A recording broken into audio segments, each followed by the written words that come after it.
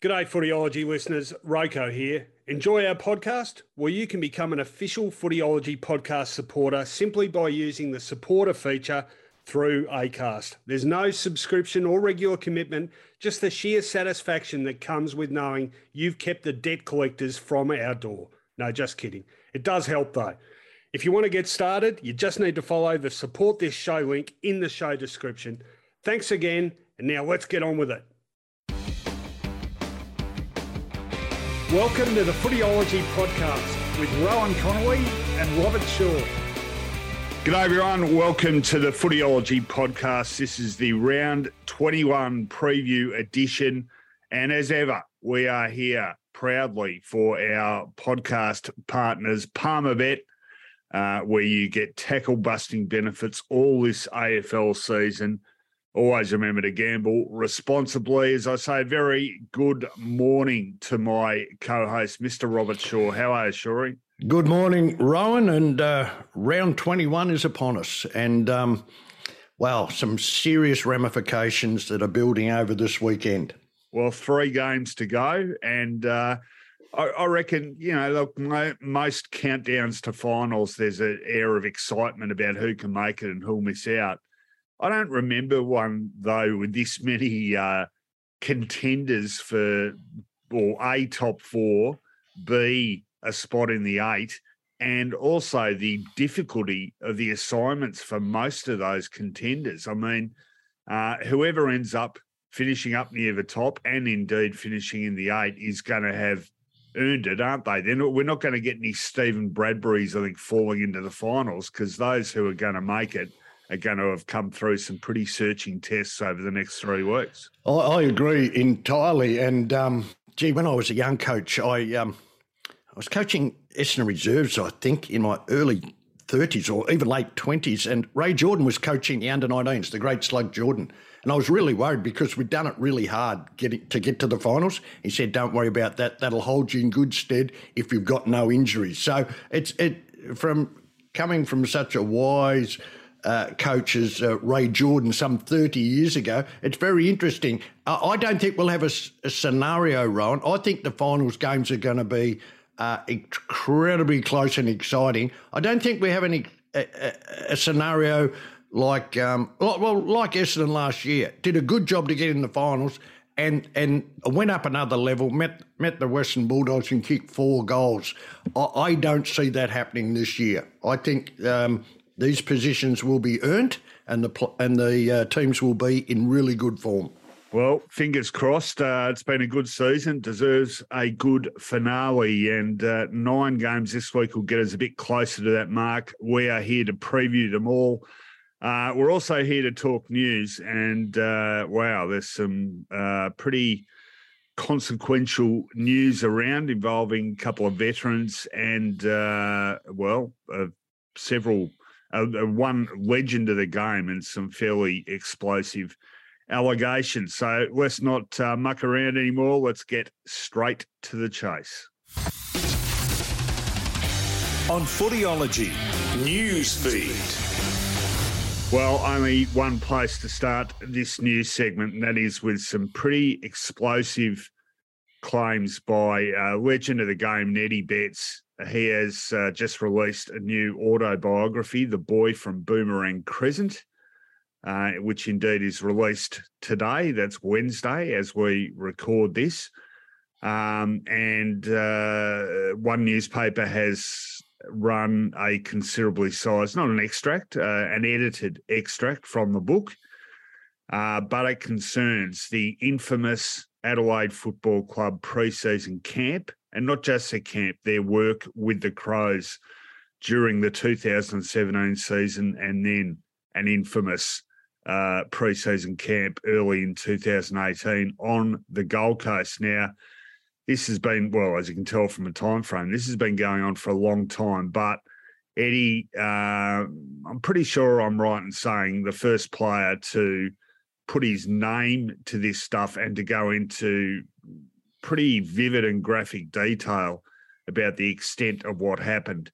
The extract I'm talking about is in The Age, if you want to read it, but it is really horrendous stuff, Robert. And before I get your take on all this, I'll just give a few details. So Eddie Betts writes that confidential information he'd given to the facilitators of this camp, this organisation, in a private counselling session had been misused. The camp co-opted sensitive Aboriginal cultural rituals. There's detail about work they did during the 2017 season. People might remember their, ended up being lampooned, the power stance that they adopted whilst lining up before the start of the 2017 finals games. But there's an interesting bit there. He talks about the Crows losing successive games during that season. He says the training group reviewed game videos and claimed that at fault was the way the players had run through the banner. The playing group was made to practice their facial expressions. Another mind training technique he found concerning was intended to emphasise the players' masculinity. The exercise involved the players forming a circle, making eye contact with one another, and screaming obscenities at each other. Now, the stuff about the Gold Coast camp, according to Eddie Betts, he alleges players were blindfolded, loaded onto a bus with papered over windows and conveyed to an undisclosed location as the Richmond team song, remember Richmond were the side that thrashed them in that grand final, played on a loop loudly through the sound system. When the squad arrived at the secret destination, team members were instructed to remove their blindfolds. The first thing they saw was a dozen or so burly men, all dressed in black, greeting them with the power stance. He talks about the players not being allowed to shower. We had to stay sweaty and smell manly, he says. We also had to keep what they described as noble silence.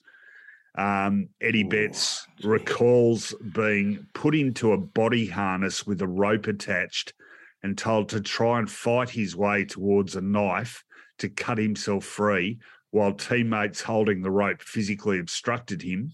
The initiation also involved camp instructors hurling verbal abuse at him. Things that were yelled at me that I disclosed to the camp's counsellors about my upbringing, Eddie says. All the people present heard these things. I was exhausted, drained and distressed about the details being shared. Another camp dude jumped on my back and started to berate me about my mother, something so deeply personal that I was absolutely shattered to hear it come out of his mouth. Now, the part that I find the most shocking here, Robert, is that they came back from the camp and Eddie really struggled with all this stuff, spoke to his wife about it and then decided to confront the club. He spoke to the other Indigenous players at the club. I sought permission to remove all the Aboriginal boys from any further interactions with the leadership specialists and their mind training exercises. I told the club I wouldn't be involved in any more mind training exercises at all, Eddie says. 3 weeks later, he says he was dropped from the squad's leadership group. The decision devastated him. And the punchline here, Robert, is that the AFL's Integrity Unit investigated this camp in 2018 and found that Adelaide would not face sanctions after concluding it had not breached industry rules. And Safe Work South Australia also conducted an inquiry and found no evidence of any breach of the Work Health and Safety Act. Now, I read that and I just go, what world are we living in? Because that's some of the most horrible allegations I think I've ever read about a workplace. Well, you're right, and the claims by Eddie are really distressing. I think I'd say I'm reasonably experienced on these camps, Rowan, having been on every different sort of camp from the mid-70s when I was a 17-year-old and actually had to go through the humiliation of a crawling around the Windy Hill Oval. That was under Des Tudman. Under Des, yeah, which we thought was fine and reasonable given the day before Carlton had kicked 14 goals in a quarter. So we were asked to express or toughen up our manliness. I hated the phrases that you that you came through ran through the banner. So they ran through the banner in a non-manly fashion. This is rubbish, Rowan. Yep. These, right, to show their masculinity, not to shower. Facial expressions. Where is this coming from? What educated people, if these claims are absolutely correct, and there's no reason to doubt Eddie Betts, in my opinion, these are extraordinary claims. You wouldn't get away with this, or you wouldn't do this in the 70s. Like, I've been on camps, I've climbed Mount Buller with 20-kilo packs on my back, exhausting, and then down the other side and up Mount Sterling. I run sand hills at Margaret River. I've gone on bus trips, and I've been dropped in the middle of northeast Tasmania and told to find your way home. I never thought I was humiliated. I thought it was tough. I've put my players through some extraordinary tests of mental toughness, all based on morale, fitness, and a bonding and a mental toughness issue. These camps probably went for 1 or 2 days because generally, in my era, it was in the era of semi-professional, moving to full-time professional. But I was sitting here, I've skim-read it, and I was sitting here listening to you describe the words centred around masculinity. And what I find incomprehensible are the claims that these players had a confidential and private interview, which is fine. That's great. Let's get to know the person. Eddie Betts, Rory Sloane, it doesn't matter. Let's get to know them. But if those claims are correct, that confidential and private information was then used to expose the player to humiliation, embarrassment, or to try to bring out the toughness and the masculinity, can we just call this absolute bullshit? Yeah. I've never seen anything. This is 2017, 18. We've done some extraordinary things in the 70s and 80s down at Mount Cerebus, and, oh, my goodness, it was hard. But I've never thought or heard a fitness bloke, a consultancy group come in and humiliate me as an Essendon player, as a person that was worked at Adelaide, that's worked in Fremantle and worked at Fitzroy, by some of the camps out the back of Rawson in the hills in the Gippsland Valley with Fitzroy were just pure and simple tough. But I tell you what, at the end of the night, you build a campfire, you put your logs around, right? The staff brought out the cans and the slabs, and you sat round and you had a good drink and you had a good chat. And that was probably the best camp I've ever been on. But the massive difference there, obviously, is that you're talking about bonding people through sharing hard work and supporting each other. Correct. This, to me, seems to be the absolute antithesis of that, which is about humiliating and embarrassing people and sort of shaming them. And it's about fear and you know, it's just, it is something that, like you say, I mean, it would have raised eyebrows of the 1970s. And on what I just cannot believe that in this day and age, and particularly the way younger or, you know, guys of AFL footballing age now, I mean, time's moved on. We've grown up. How can this in any universe still be considered an effective means of motivation? And the proof of the pudding, surely, is that they went from this outstanding season and grand final favourite and probably the best team of that year over the course of the year to missing out on finals ever since, the playing group falling apart, the coach having left a couple of seasons later, most of the people involved in that no longer being there, few players left on the list. I mean, there's a fair argument that these experiences actually helped destroy that side and that club. It created a cultural instability, Rowan, and not a cultural stability. Yep. We grow from this. We hear the stories of Ray McLean and leading teams. Now, that's worked at some clubs. At our club, it didn't work. At Sydney, it worked. At Geelong, it worked. But when it did work, there is a sustained culture being built. These claims and allegations, but you've got evidence there, Ron. Did you say they haven't made the finals since then? Well, they haven't. It's that is a key piece of evidence right there and then. But this was signed off on, Rowan. This was signed on by people above whatever group it was, above the players. This was signed up by management. It may have even got to board directors that signed off. I know from my limited experience, well, not limited experience actually, you had to present something, the camp you were going on, the goals you were going to get, how you were going to go about it. Well, I was working during the 2000s. So my experiences over 4 decades, even in the 70s and 80s, you had to sign off on something, right? You had to give permission for this consultancy group, to come in and take your players away. Anyway. Yeah, well, it's that's not masculinity, Rowan. Facial expressions. No wonder Richmond looked across at him and laughed at him. Yeah, it's absolute rubbish, and it'll be certainly interesting to see if the ramifications continue now. And this is more than it's coming up to 5 years since that grand final, and probably proof enough that.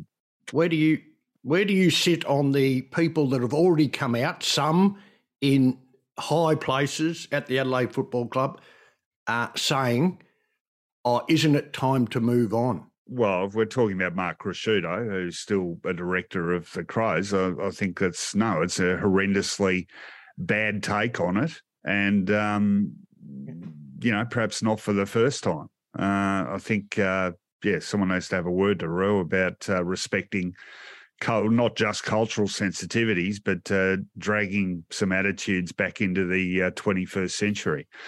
All right, we'll leave that one there. A couple of other big stories via a couple of massive retirements of, two legends, I guess, of Western Australian football, recent Western Australian football, and that is the announcement of the retirement of both Freo stalwart David Mundy and West Coast goal-kicking machine Josh Kennedy. Now, just a quick, I'll get your take on both those guys, but David Mundy just turned 37, made his debut in round 6 of the 2005 season. 371 games is the Fremantle Games record holder ahead of Matthew Pavlich.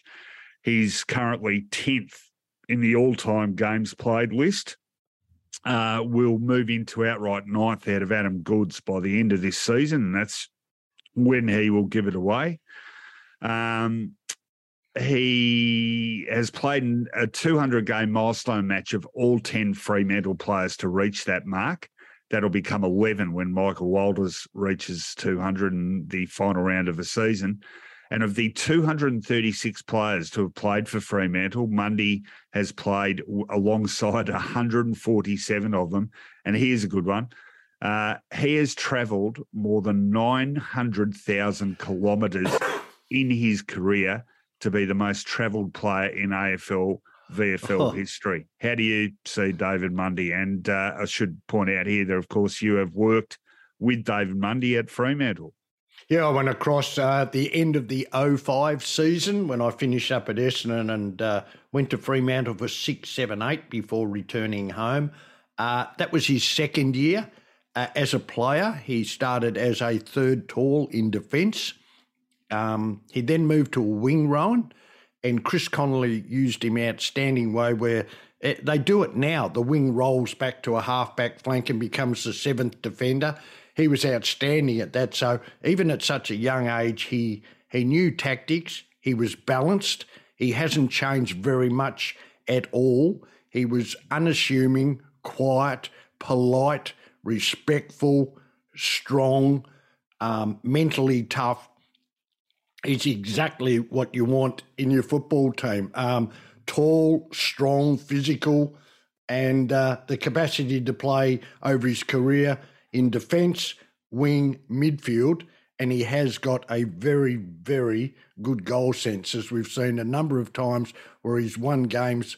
It's just cool, calm and collected. We've seen him kick those goals after the siren. He's been a wonderful ambassador, came from Seymour, a wonderful, just north of Melbourne here, a wonderful ambassador for Fremantle, just an outstanding character and a really, really good footballer, Ron.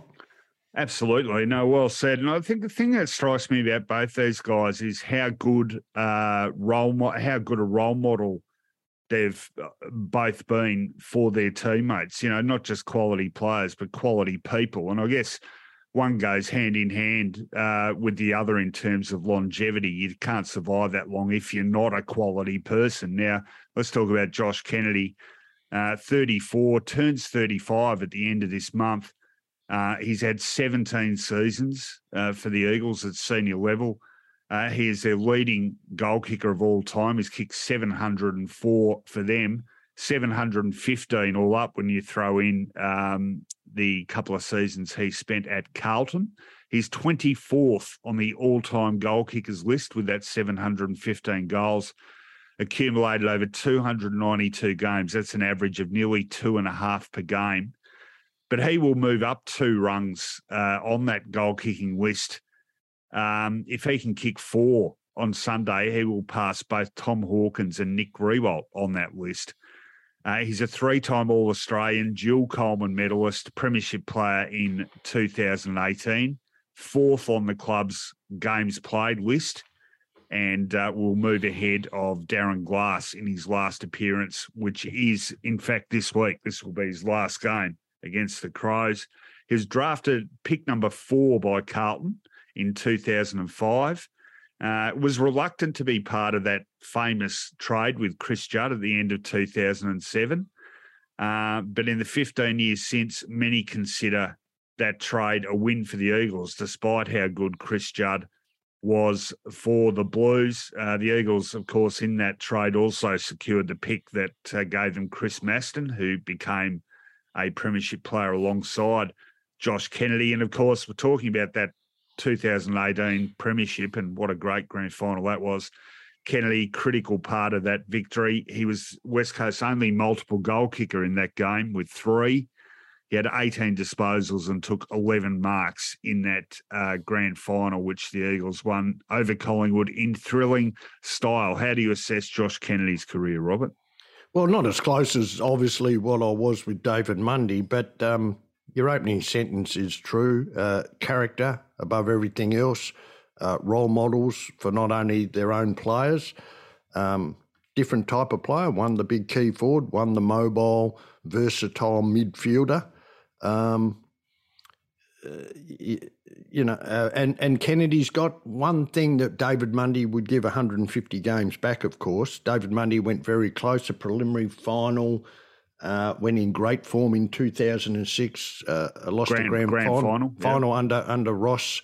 So he's been very, very close. But I suppose, the Maston-Kennedy deal, I think I'm with you. I think, look, there's no such thing. They both gave great value, but it's been a damn good trade for the West Coast Eagles, particularly in that grand final. And that he has influenced that incredibly. Yeah, look, I think I'm sort of with a lot of people on that saying it's a win-win. It doesn't have to be a winner and loser. And no, I don't like that. No. Carlton certainly did well out of Chris Judd. And, who's to say Josh Kennedy would have reached the same heights if he'd stayed at Carlton for a number of reasons, nonetheless, which was he was away from home and obviously not as successful a team environment as he had around him at the Eagles. But anyway, it's not often 2 guys that storied in the game retire within a day of each other, both from the same state, of course. So, sad times for WA football, but also time to reflect on 2 great careers, and we're lucky to have watched both of them play. So, hearty congratulations to both David Mundy and Josh Kennedy on wonderful AFL careers. All right, that's enough for the news segment. We have got 9 big games to get into. Let's do it. On Footyology, previews with Punch. Well, terrific game to kick off round 21. It is the old rivals of the 50s, Melbourne and Collingwood at the MCG, 7:50 Friday night. Palmer Bet, where you get tackle busting benefits all AFL season. Always remember to gamble responsibly. Their odds on this one, the head-to-head betting, has Melbourne a comfortable favourite. The Demons paying $1.41. Collingwood paying $2.93. The Demons back in town, I reckon. They're second on the ladder, 14-5. They've won 4 of their last 6 now. Collingwood, they are flying. Third on the ladder, 14-5 also, and having won 10 games in a row, which these days is pretty phenomenal. And, of course, that incredible record in the tight ones. They've been involved in 10 games this season, decided by 11 points or less, and won 9 of them. Now, here's an interesting fact. Their record against the Demons of late is pretty damn good. In fact, they have won 6 of their last 7 meetings with the Demons, including, of course, earlier this season, the Queen's birthday game, the Big Freeze. And that resulted in a really good win to the Pies with a big last quarter. They won that game by 26 points. Some important injury news and personnel stuff, Robert, but what's your initial take on this game? Well, as brave as they've been, and they've been excellent to get to third position, 17th to third, the ladder doesn't lie. I've always said that, but it comes to an end in the short term this week. There's no doubt about that in my mind.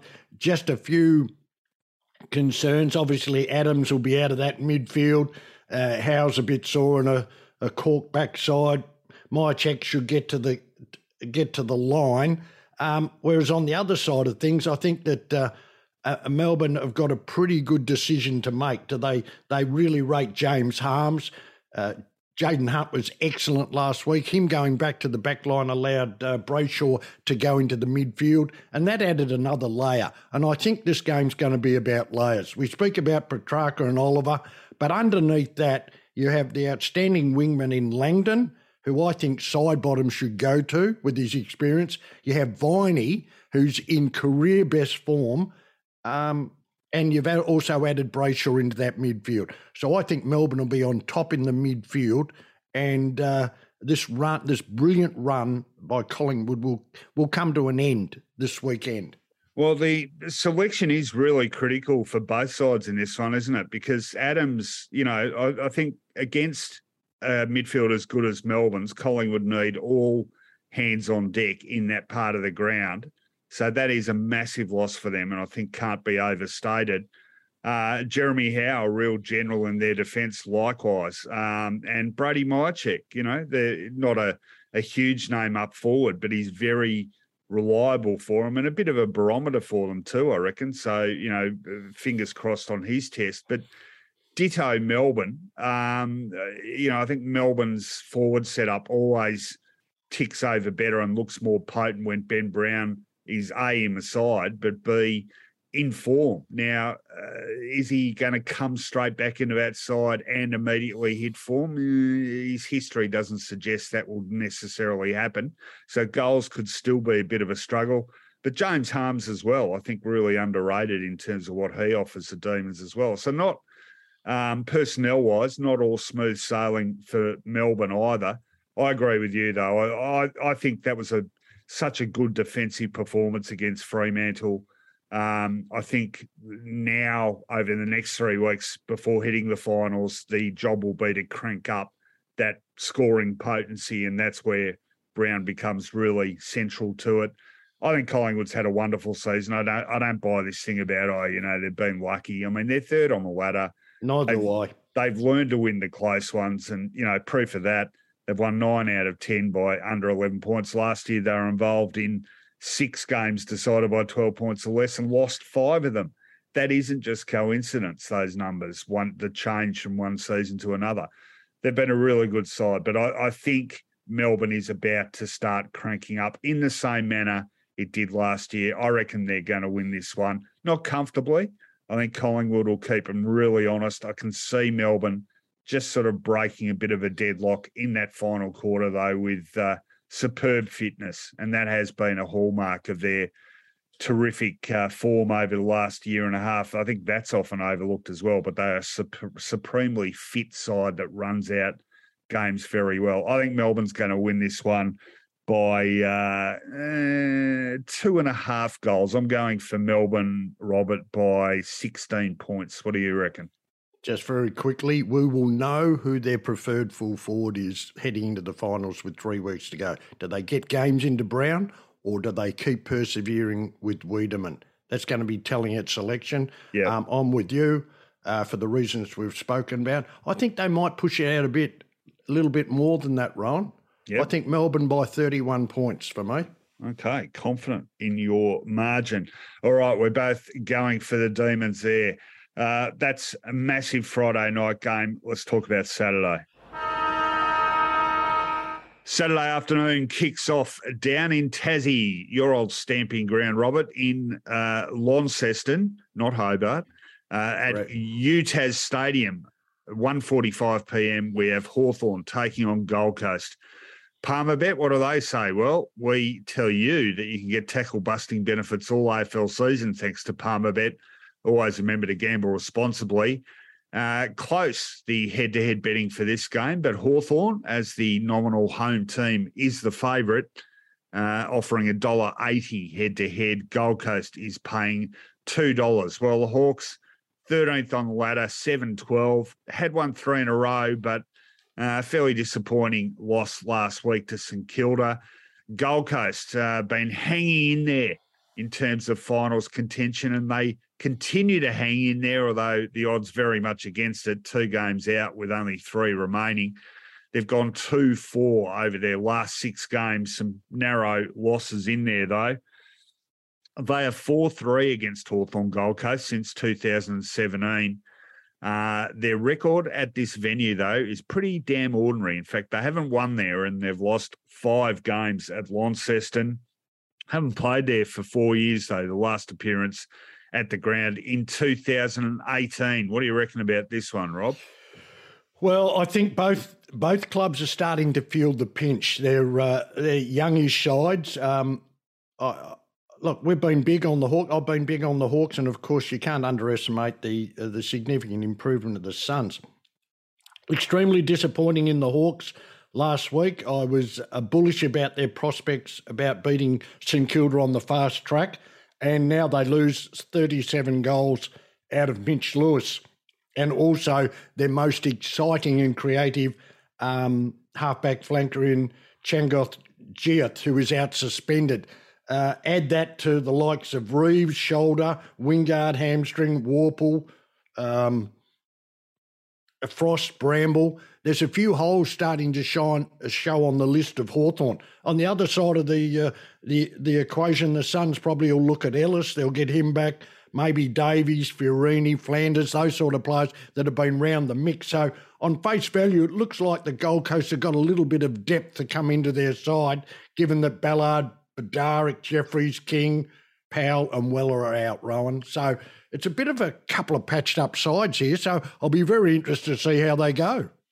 Yeah, look, I'm usually loath to tip against the Hawks in Tassie because their record there is so good. But, look, a side where they're at in their development can't afford to be without the sort of players they're without. And they're key players, aren't they? So Mitch Lewis, he's been a major goal kicker for them.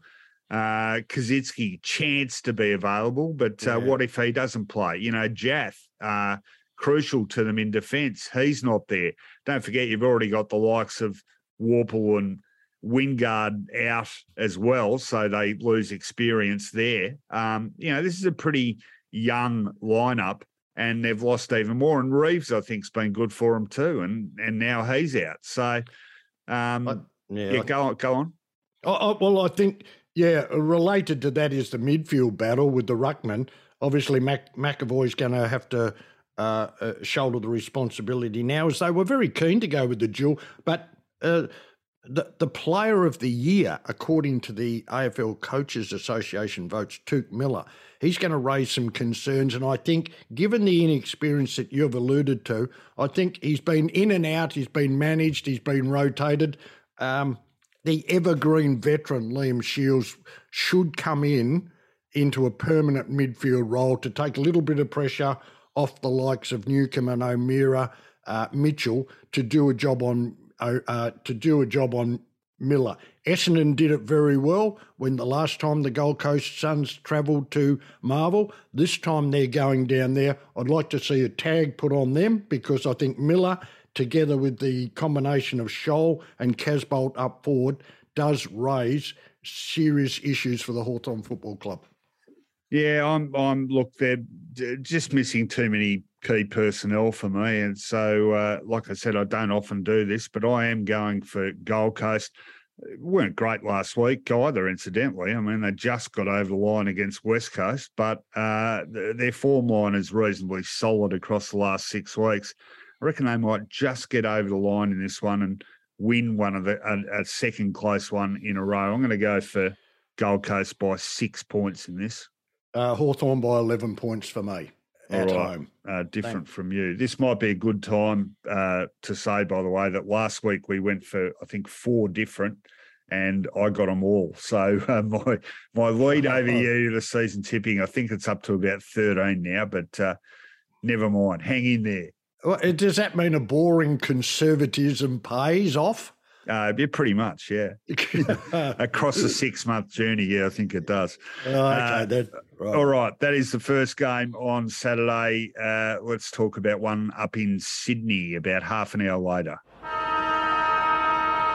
GWS taking on Essendon at Giants Stadium, 2:10 Saturday afternoon. Palmer Bet, where you get tackle-busting benefits all AFL season. Always remember to gamble responsibly. Have the Bombers warmish favourite, despite the away status. Essendon $1.68 head-to-head. You can get on them. That is as of Wednesday morning. GWS paying $2.20 head-to-head. Well, it's been a really dismal season for the Giants. They're 16th on the ladder, 5 wins for the season, lost 14, and they've lost 6 of their last 7 games now. Hasn't been a great year for the Bombers either, let's be honest. They're 14th, having won 7 and lost 12, but they have rallied in the second half of the year. They've now won 5 of their last 7 games, and indeed the 2 losses by just 10 points and 4 points. Their record against GWS, they've won 6 of the last 7. Sorry, that's not right. They have won 6 and lost 7. They've lost their last 3 games to the Giants by 13 points, 2 points, and 4 points. And their record at Giants Stadium isn't great either. They've lost 4 of the last 5 there. But, Robert, your mate Spike McVeigh and Dean Solomon and James Hird, the magic, if there was any, is well and truly worn off, because they have been horrible and absolutely dismal last week against the Swans. Pretty hard to argue a case for them in this game, I would have thought.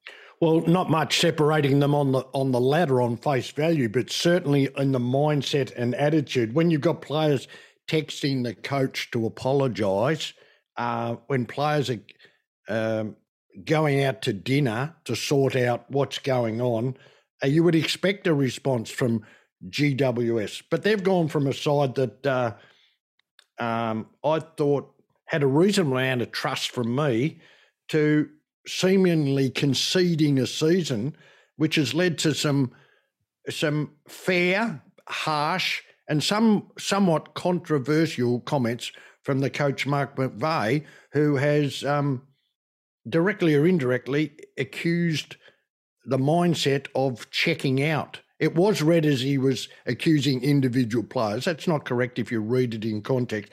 The club, the body of the club of checking out and not playing out the season. Quickly on the other side of it, you've got Essendon that all of a sudden, and this is the story of Essendon, when the pressure comes off, they seem to respond. The pressure was on early in the year. Now it's off. They can't make the finals. They've made some good moves. They've used Corwell as a run-with player. They've used Kelly on the right player. They're playing a defensive forward. All of a sudden, they're putting work into the opposition. It's paying off.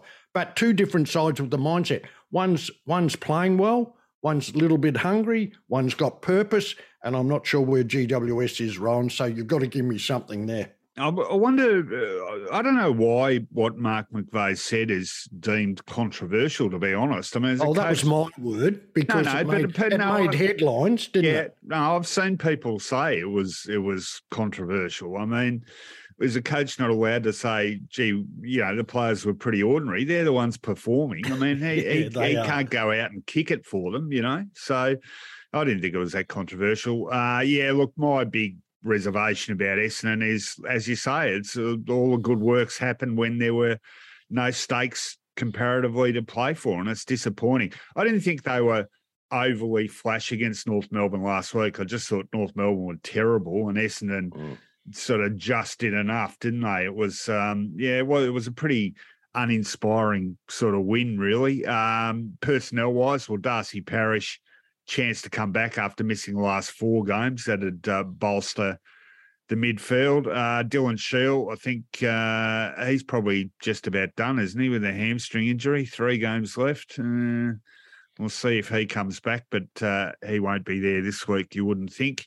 Cordwell's calf, Ron, how's that? To be confirmed, but, you'd be more surprised if he played than if he didn't. They do get Andy McGrath back, of course, too, after being a COVID casualty last week. So McGrath and Parish in is pretty handy against GWS. Yeah, look, GWS, you can't possibly tip a side that played as poorly as they did last week. I think Essendon gets the job done in this game and makes it, what would that be, 6 wins from the last 8, enough to fire up the marketing department, get everyone talking expectantly about next season before they inevitably disappoint again in the first half of 2023.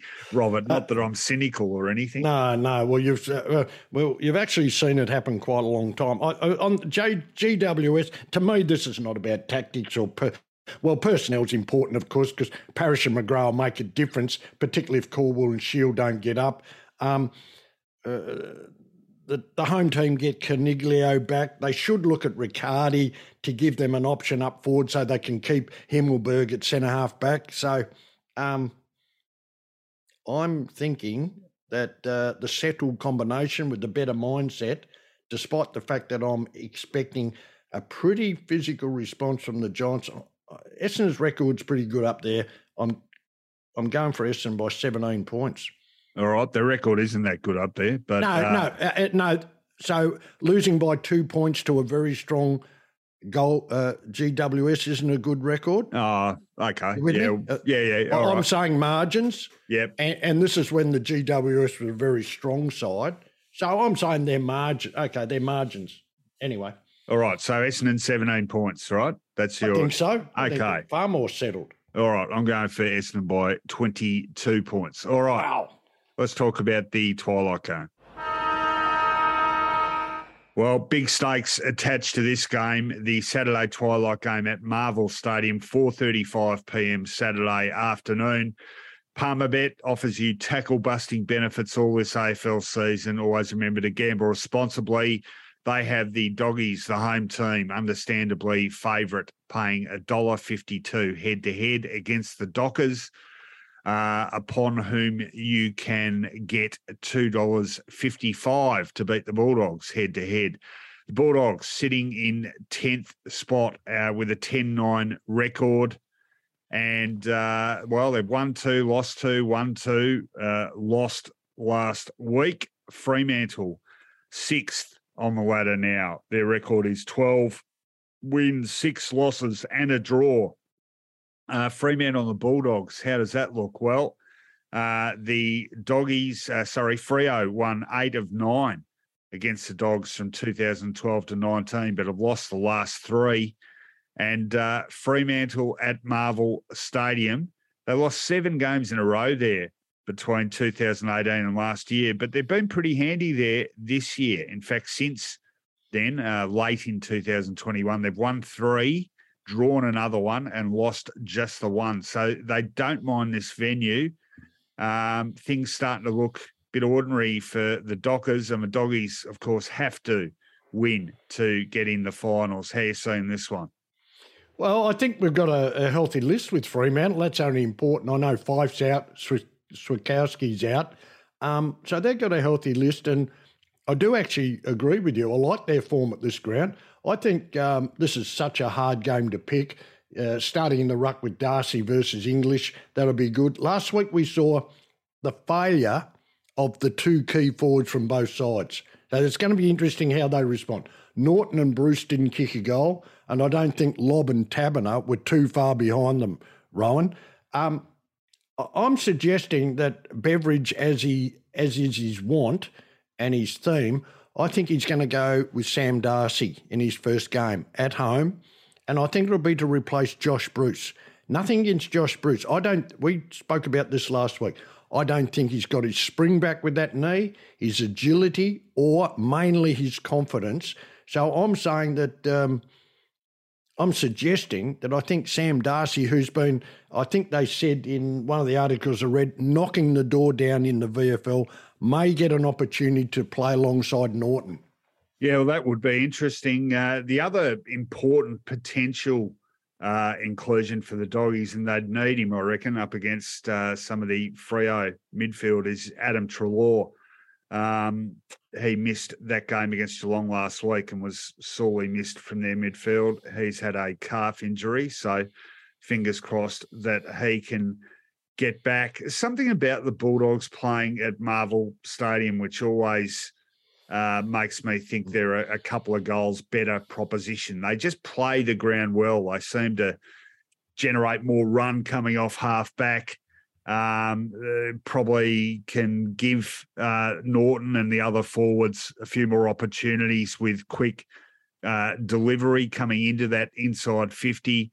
Look, Freo have played well there, and they certainly haven't wanted for opportunity to play on that ground. We saw the draw against Richmond only a couple of weeks ago, so they familiarity isn't an issue there.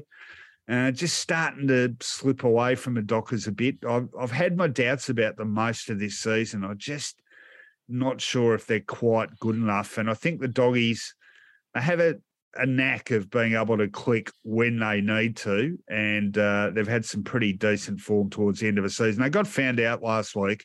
I think there's a real gap between them and Geelong, and that will be a bit sobering. But Fremantle, definitely not as potent a proposition as Geelong is. So I reckon the Doggies can grab this one. What are you thinking? A couple of interesting ones first, mate. Brayshaw versus Liberatory is going to be important. Do they bring back Jurea? Do they bring back Alex Keith because of the height of Lobb and Taberner, and also Darcy if he goes forward? And, of course, will they play Darcy? I'm with you. I think it's a home ground. I think they play it better. And we saw Melbourne put amazing pressure on Fremantle last week. I don't think Western Bulldogs have got that in their artillery, but they can play good, strong, contested football at this ground. And for that reason, I'm thinking the Western Bulldogs will just get over Fremantle by 15 points. 15 points for you. I'm thinking that they are good enough to get the points, and I'm sort of thinking around your type of margin as well. Couple of goals. I might subtract a few points, give Freo another half a goal. I'm going for Western Bulldogs to win this one by 12 points. All right, that is Saturday twilight. Let's talk about Saturday evening. Well, we talked about Geelong making short work of the Bulldogs last week, and they get a second consecutive game at the Cattery this week, Saturday evening, 7:25, GMHBA Stadium, up against St Kilda. Palmerbet offers you tackle-busting benefits all AFL season.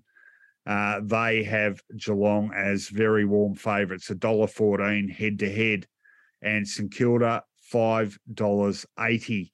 Geelong, sitting on top of the ladder, 15-4. They've won 10 games in a row now, along with Collingwood, the longest winning streak at the moment.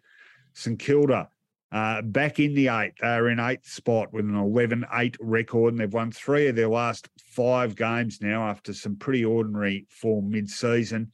What about the Saints against Geelong? Well, St Kilda only won 1 of their previous 13 games against Geelong until earlier this season. And that was the game at Marvel Stadium in round 9 when they beat Geelong in a pretty high-quality contest by 10 points. Pretty different beating them at Marvel Stadium as against Cardinia Park, though. What's their record like at Cardinia Park? Well, like everyone else, it's crap. They've lost their last 10 games there. Their last win there was back in 1999, so literally last century.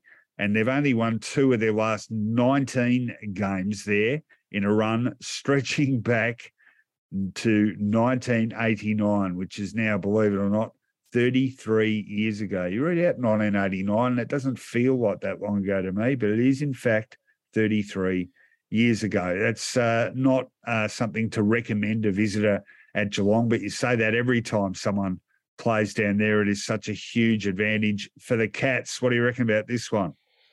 Well, I think there's real problems here. Firstly, well done to Dan Hanbury.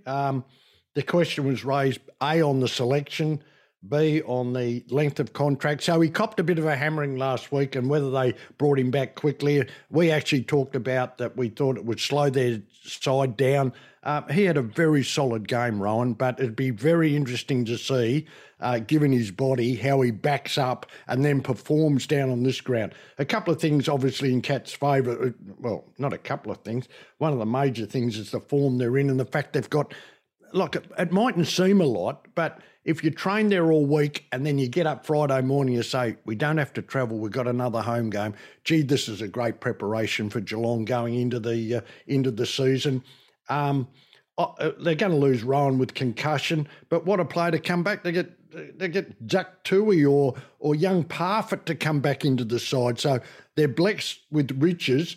The Saints are considering Dougal Howard. Wilkie will probably get the job on Hawkins, so can Howard come into that side and run around with the mobile Cameron? Marcus Windhager, he's been really fantastic. They've found a role and they've added to their depth in the midfield. But my question is, who does he go to? Given the fact that it's highly likely that with Geelong's flexibility, Selwood and Danesfield won't even start in the centre square, Rowan. Yeah, well, you mentioned Brandon Parfitt. He was the medical sub last week, of course, came on when Gary Rowan was concussed. And I did say this. I think Parfitt's an important player for them. They need zip and they need pace and they need younger legs. And I think he really offers them something different. So I think he is definitely in their best 22. So good opportunity for him to shore up that place. Sam Menegol's an interesting one. He's had some woes, hasn't he? He had the concussion protocols and he had knee soreness, and that kept him out last week. The other interesting one with them is the ruck, Stanley, not ruled out yet after being injured against Port Adelaide a couple of weeks ago, but Segler came in last week. It's a reasonable backup for them after he missed a large chunk of the season with injury. So personnel looking pretty good for the Cats, not so the Saints, who I reckon they need their more brilliant players all playing to make them more than just I hesitate to use the word pedestrian, but I think they can look a bit pedestrian. And Paddy Ryder is such a barometer for them, and he's done. Jay Gresham now, I think, this is what I'm alluding to. Gresham is a brilliant player. They don't have him. In fact, they won't have him for the rest of the season. He requires a PCL surgery, so won't even get on a training track for about 5 months, which is unfortunate. But missing a couple of real barometers for them. Hard enough to win down at Geelong anyway. I know they need to win to keep that spot in the 8, but I just can't see it. I think the Cats are in rare form and just building beautifully towards, it's looking more and more like this is their year. I reckon the Cats get the job done pretty comfortably in this one. I'm going for Geelong by 32 points.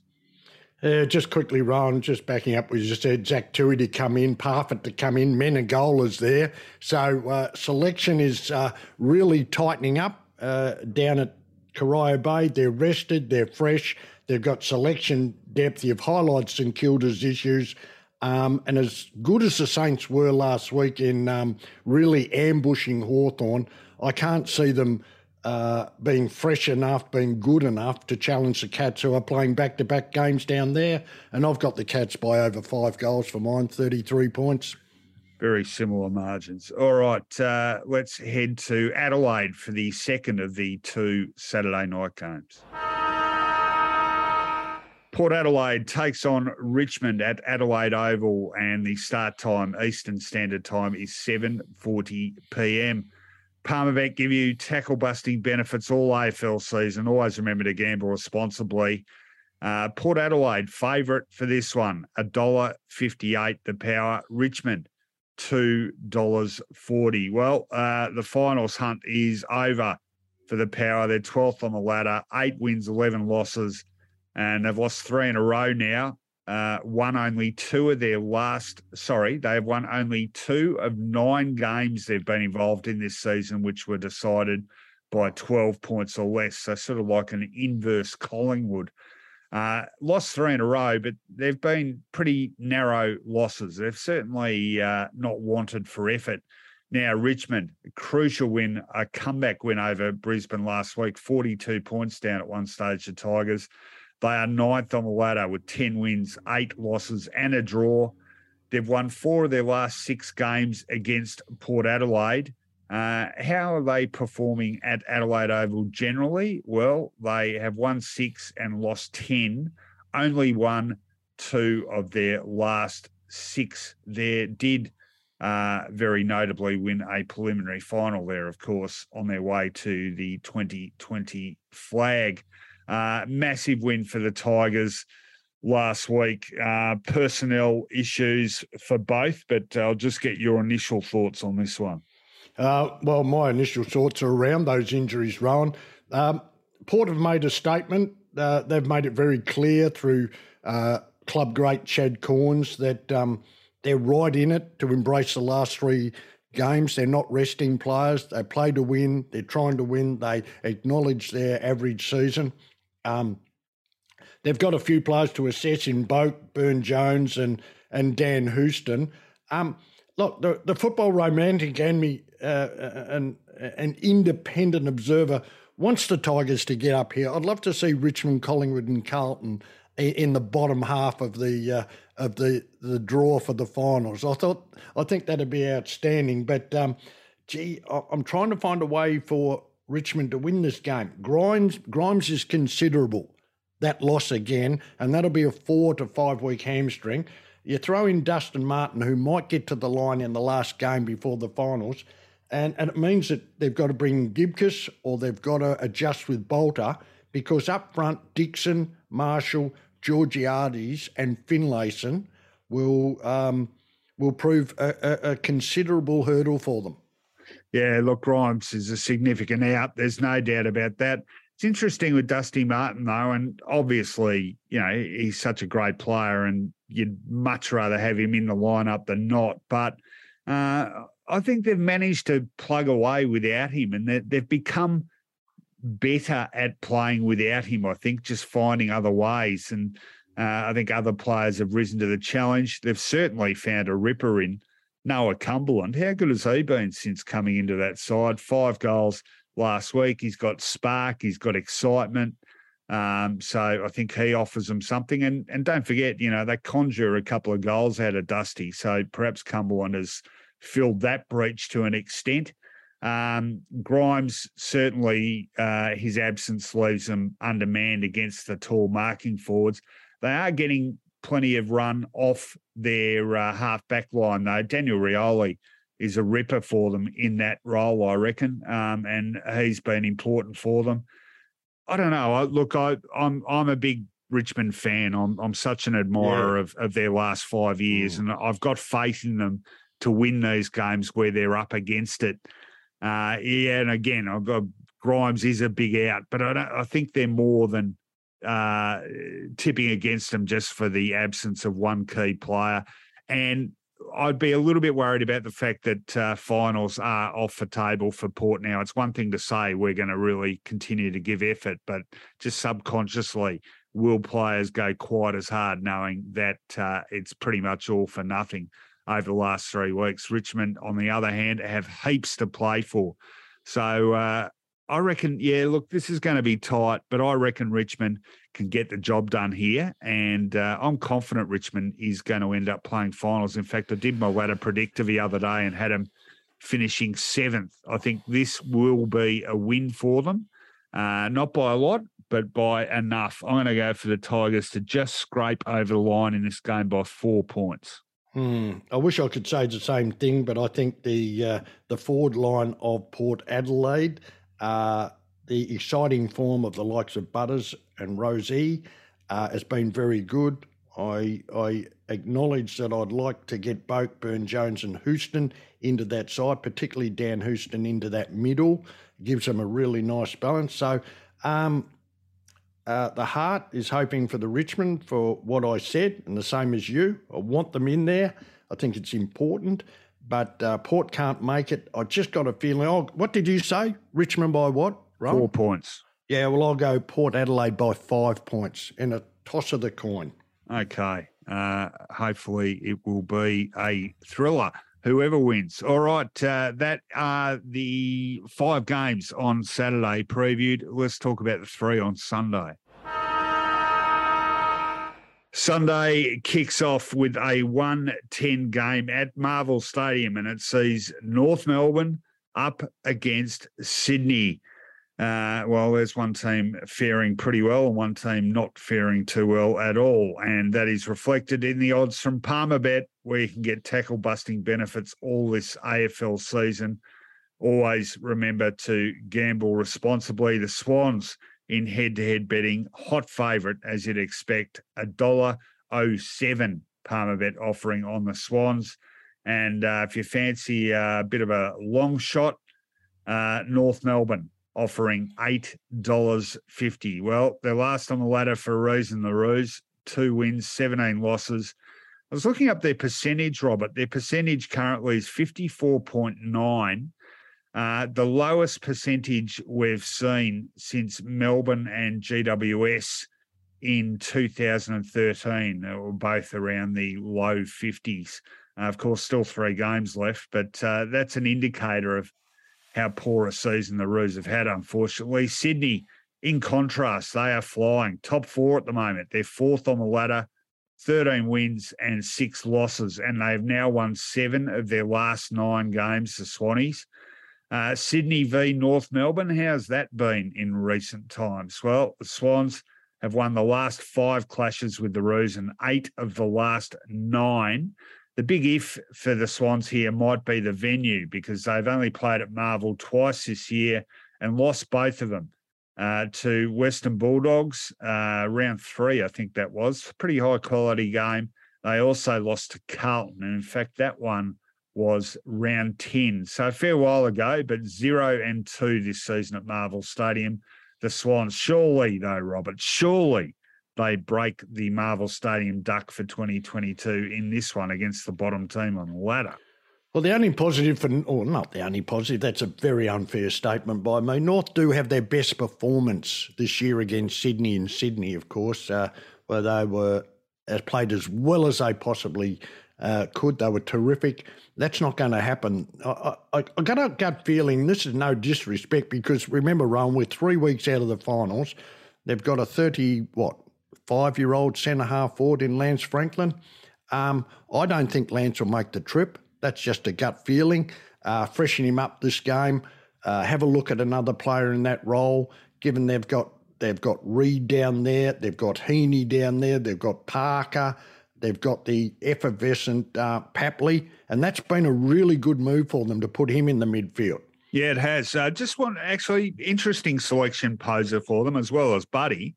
Peter Laddam's expected to be fit after that thumb injury. So you've got him fit. You've got Hickey back in the side, and you've got Sam Reid, who's been going pretty well on the ruck. What are they going to do with the ruck, do you reckon? I think they'll leave it for a while. I think they'll give Laddams a hit out in the VFL competition. I'd like to see them go with the mobility of Hickey.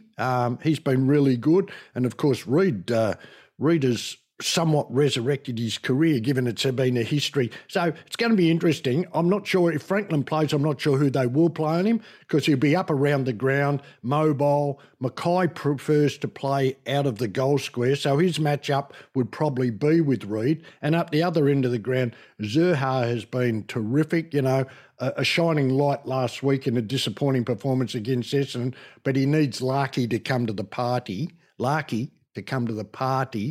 To give him some support against the McCartan brothers. You enjoyed saying that, Larky and Party, in the same breath, didn't you? We should mention Ben Cunnington, because he has done it incredibly tough, of course, with testicular cancer, and such a warrior and a great leader for North. And just more recently, he's had the old health and safety protocols, but some suggestion he could be right to go. You'd bring him straight in, wouldn't you? You wouldn't play him in the VFL, would you? Well, hang on. Adams has come out, I think Rowan, and said he'll play a half in the VFL. Oh, really? Okay, yeah, sorry, I wasn't aware of that. No, I read that somewhere. I might have just read that in the notes just before we went on air. So it appears the VFL, he's headed for the VFL. Okay. I'm not sure what harm it would do, given North's year, to have an experienced bloke as the 22nd man coming in on this game. The dual, two of the real young guns of the competition, the emerging stars of the midfield in Davies Uniacke and Chad Warner will go head-to-head, Rowan. So I'm looking forward to that one. But if you want a tip, I keep the same theme. How do North combat the mobility of Haywood and Warner and Heaney? They're rotating through the forward line. The pace of Papley is going to really concern them up forward, and that's why I think they'll take the opportunity to give Lance a rest. I think it's perfect timing, because he'll come back in with 2 weeks before the finals, cherry ripe. Goldsign's going to give them an advantage in the ruck, I think. And don't forget, North were terrific in the centre clearances. But for me, Sydney by 41 points down here at Marvel. Well, isn't it? I didn't check what your margin was going to be, but I'm thinking very, very similarly. I'm going for Sydney by 42 points. Very comfortable win. All right, that one at Marvel Stadium. Let's head up to sunny Queensland.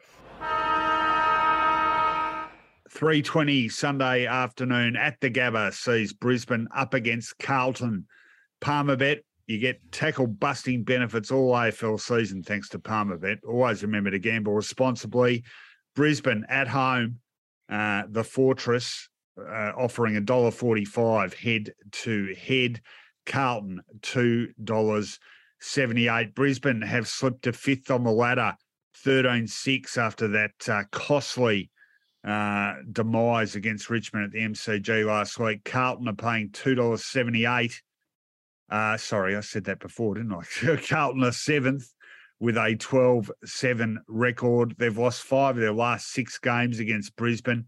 How do they go at the Gabba? Well, they've won 9, lost 16. They've been pretty ordinary of late too. They've lost 8 of their last 9 appearances at the Gabba, where Brisbane, now I did write this the other day, so I should remember it. I think Brisbane have won 33 of 36 home and away games at the Gabba. Not so good in finals, of course, but that's another issue. This isn't a final. 2 sides who need a win badly. Their positions in the 8 looking pretty precarious. In fact, the Blues, unless they can win at least one of their last 3 games, they are in serious danger of missing the 8 altogether. Do you give them a chance here, Robert? Well, I'd like to, for the reasons, for the old heart picking over the head. But, they've got Kennedy, Newman, Durden's out. And their probably their most important player over the year for consistency, Hewitt, is still carrying that back injury, Rowan. Look, they've got depth on paper. They can give Paddy Dow another go. I don't know why he hasn't made it, that kid. Marchbank, Fogarty, and of course Silvani gets an opportunity to make a statement about last week's selection. I thought they made a mistake. I thought they went too top heavy. They rushed Pitney back. I thought De Koning has been exciting, athletic, Carl Dittrich-like in the ruck, and they became a slow side, Rowan. So I think they've got not only injury problems, but they've also got balance, and the main area they've got to fix is these small forwards. I hope they bring Jack Martin in. I'd like to see him bring Fogarty into that side and have a real restructure of that half-forward line, because Brisbane, they're going to get Starcevic and Rich back. They're two prominent and key halfback flankers. Yeah, that's what I wanted to talk about. Just quickly on the Blues, they were 8-2 after 10 rounds. And since then, it hasn't been like a complete cave-in. They've just gone win-loss since then. No doubt, though, the Adelaide one was their most disappointing performance of the season. They did lose that game to St Kilda a bit earlier, but they weren't too bad that evening. But the Adelaide game, poor. No, and it was back to, I think the worst sign of that for them was the fact that Cripps and Walsh had, 80 plus disposals between them, and yet they got smashed. That's not a good sign. Now, Brisbane, personnel is significant here, and the most significant is the potential return of Daniel Rich, who just has to tick off the final stages of his concussion protocol. So he's expected back, and just generating that drive and that beautiful, precise, long kicking off half-back is so important to them. The other one is Starcevic. He's got a bit of a test on a quad, but is expected to play. Zach Bailey's an interesting one. He had that nasty sternum injury and was coughing up blood against Richmond, was subbed out of the game. But they're saying he could be a chance still despite that sternum injury. Gee, I'd be surprised. You reckon you'd be more cautious than not. Jared Berry, ankle injury, looking proppy. They're still saying he's some sort of chance. But I like the in of Rich. I think that's really significant for them. More importantly, I like the fact that it's at the Gabba. That is a phenomenal record there, probably second only to Geelong in terms of home ground advantage at the moment anyway. And the Blues, look, I'm like you. I really admire what they've done. I admire Michael Voss's coaching efforts this year.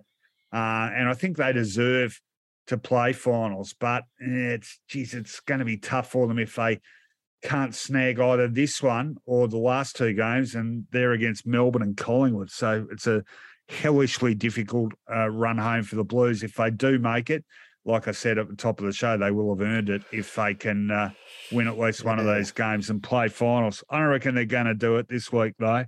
I'm going for Brisbane, who need to win to, hopefully for them, clamber back into that top four. I'm going for Brisbane by 20 points. Yeah, key players out for me. It's a patched up side, unfortunately, for the Blues. That's the way it goes, though. Kennedy and Hewitt and Newman are really important to them. They're going to have reasonable depth to get back into the side. I've spoken about the balance of their big men against a real running side up there. Brisbane, disappointing last year, back in their comfort zone, which actually says quite a lot about them, Rowan. I think they're going to get over the line, but not without a mighty performance of effort by Carlton, but not quite good enough. About 17 points for Brisbane for me. Showed over a couple of goals, yeah. About 17 points or 17 points? Round about, so between 15 and 18. Hang on, 15, 16, yeah. I want a definite margin, Robert. Come on. Just give us a margin, will you? 15 points, the Lions. Okay, 15 points. All right. Brisbane, 20 points for me. All right. Final game of the round. Let's talk about it. West Coast takes on Adelaide at Optus Stadium in Perth, 4:10 p.m. Eastern Standard Time, 2:10 in Perth, so an afternoon game over there, and significant if for nothing else other than a big farewell to Josh Kennedy, and I'm sure they'll give him a very moving send-off by way of some sort of ceremony after the game. Palmerbet, what are they saying about the actual game? Well, you can get tackle-busting benefits all AFL season thanks to Palmerbet. Always remember to gamble responsibly. They have the Crows as favourite here after a good win last week against the Blues, paying $1.80. West Coast paying $2. Second last on the ladder, the Eagles, 2 wins, 17 losses. They have definitely improved, though, over the last 7 or 8 weeks, and they've been reducing the size of those losing margins significantly. Adelaide, 15th on the ladder, just 6 wins this season, 13 losses, but good win over the Blues last week. Adelaide West Coast, how does that look? Well, the Crows beat the Eagles in round 12. They had lost their last 5 clashes with the Eagles prior to that, though. Their record at Optus Stadium is pretty miserable too. In fact, they haven't broken their duck there yet. They've only played there 3 times, but have lost all 3 of those games. Josh Kennedy's last game, Robert, can they do it for the bearded goal-kicking veteran? Well, they must have known, Ron, because they managed him last week so that they would play him in these home games. So, look, I've tried everything over my career with motivating in milestone games, and I reckon I'm running at about 20% success rate. Oh, really? Mate, it rarely works, Ron. But in this case, I think it will. I think, is there a much-loved player as Josh Kennedy, what he's done for that club? We spoke about it in news, and I think it's a big factor here. Given that, Crows were impressive. They were physical. They found a really good defender in Josh Worrell, and now they've got to make the decision whether they bring Tom Doty back. I'm not sure about that because Worrell was great. Joshua Shelley got out of the blocks, didn't he? He got out of the blocks in the season, and at one stage was... Yes, he was. One stage he was the favourite for the Rising Star, but because of injury and form, he's dropped off. But they'd like to get him back into the last 3 or 4 games. And, of course, their forward, Rolly Thilthorpe, is available, which gives them a look at Fogarty, Walker, Thilthorpe, and they've also got Himmelberg. So they're quite a settled side going over against the Eagles. I'm not sure how this is going to pan out. What are your thoughts, mate? Well, I think that the Crows' best is impressive, and we've seen it on a number of occasions this year, and they were really good last week. However, they can look terrible. And, the week before that, they looked bloody awful against Hawthorn. I reckon the Eagles haven't been too bad. I mean, another 30 seconds or so, and they might have beaten Gold Coast at Metricon, which these days is a pretty handy result. They have been consistently competitive, at least over the last month and a half or so. And I think, I'm a bit of more of a believer in milestones. I think this one is pretty important for them. And, in front of the home crowd, I think Kennedy will be fired up. I think they're, pretty sick of losing week in, week out, and went very close last week. Just got a hunch that this is the one where they deliver for their magnificent retiring full forward and give the home fans a bit of payback for having hung tough with them all season. It's going to be really interesting to see first what they do with their list at the end of this season and then how they perform, because I'm not sure it's the young guys who've been making them better. I think it's been the old blokes who have rallied a bit. So will they sort of go around with them again? Anyway, we wait and see, but we know that one person who won't be going around again is Josh Kennedy. I'd love to see him kick a bag in this game just to give the fans something, and they would love to see that, of course. But I'm going for, is it an upset? Yeah, it is an upset. Not a big upset. I'm going for West Coast to win this one at home and deliver for the bearded veteran. I'm going for West Coast to win this game by 2 points, Robert. I do apologise about my negative, but I have been burnt in the mid-90s run, where a glowing presentation for 2 of the greats of South Australian football in Chris McDermott and Tony McGuinness, 2 great mates from Glenelg, coincided with their 200th game each. Yeah. So a magnificent video presentation. Right, 3 hours later, Essendon beat them by 120 points on that the right? MCG. Yeah. So was that 95 or 96? I'm not sure. I think it might have been 95. I was going to say it scarred them so badly that as soon as Whitey came over, he retired both of them. It scarred me, so I'm forgetting about milestones. But for Josh Kennedy's sake, I hope they can get up. It's not going to make much difference. The Crows are in the better form. Can they carry that on the plane? Too important for the West Coast Eagles. You can't let this bloke retire with a loss in front of the home faithful, Rowan. West Coast Eagles by 11 points. 11 points. All right. So we differ, just having a quick look, we differ on only 2 games this week. So you can narrow that margin from 26 to about, no, I'm just kidding. I think it's about 13. But anyway, you can narrow it a bit. All right. That is the round signed off in terms of previews. Hope you got some info there will help your tipping or at least give your team a bit of hope. We are here every week for Palmer Bet, where you get tackle busting benefits all AFL season. We're really appreciative of their support. Always remember to gamble responsibly, of course. If you like our podcast, you can support us financially at the Acast supporter page, and there'll be a link there in the show description wherever you listen to us.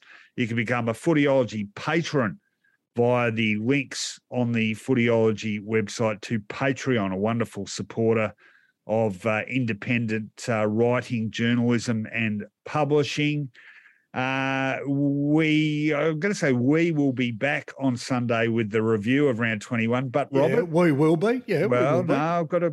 no, I've got a bit of news for you. No. I'm just having a short sabbatical. I am, in fact, I'm heading away for a few days. I'm going to Bali. Don't hit me.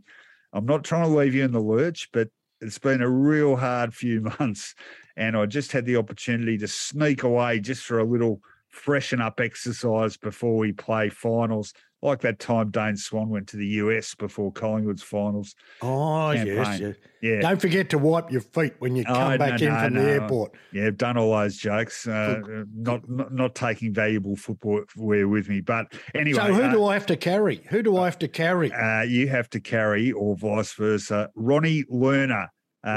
The very adept and multi-talented Ronnie Lerner is just working for an absolute cavalcade of media organisations these days. I can't keep up, but he is one of Footyology's own, and he will do a very capable job in my absence. That is the Sunday review and next week's preview editions. As Douglas MacArthur said, though, Robert, I shall return, and we will pick things up in about a week's time. So good luck for everyone for the weekend, and make sure you tune in for the round 21 review with the wonderful Mr. Ronnie Lerner and Mr. Robert Shaw to take you through every game of the round. Thanks, everyone, and catch you later.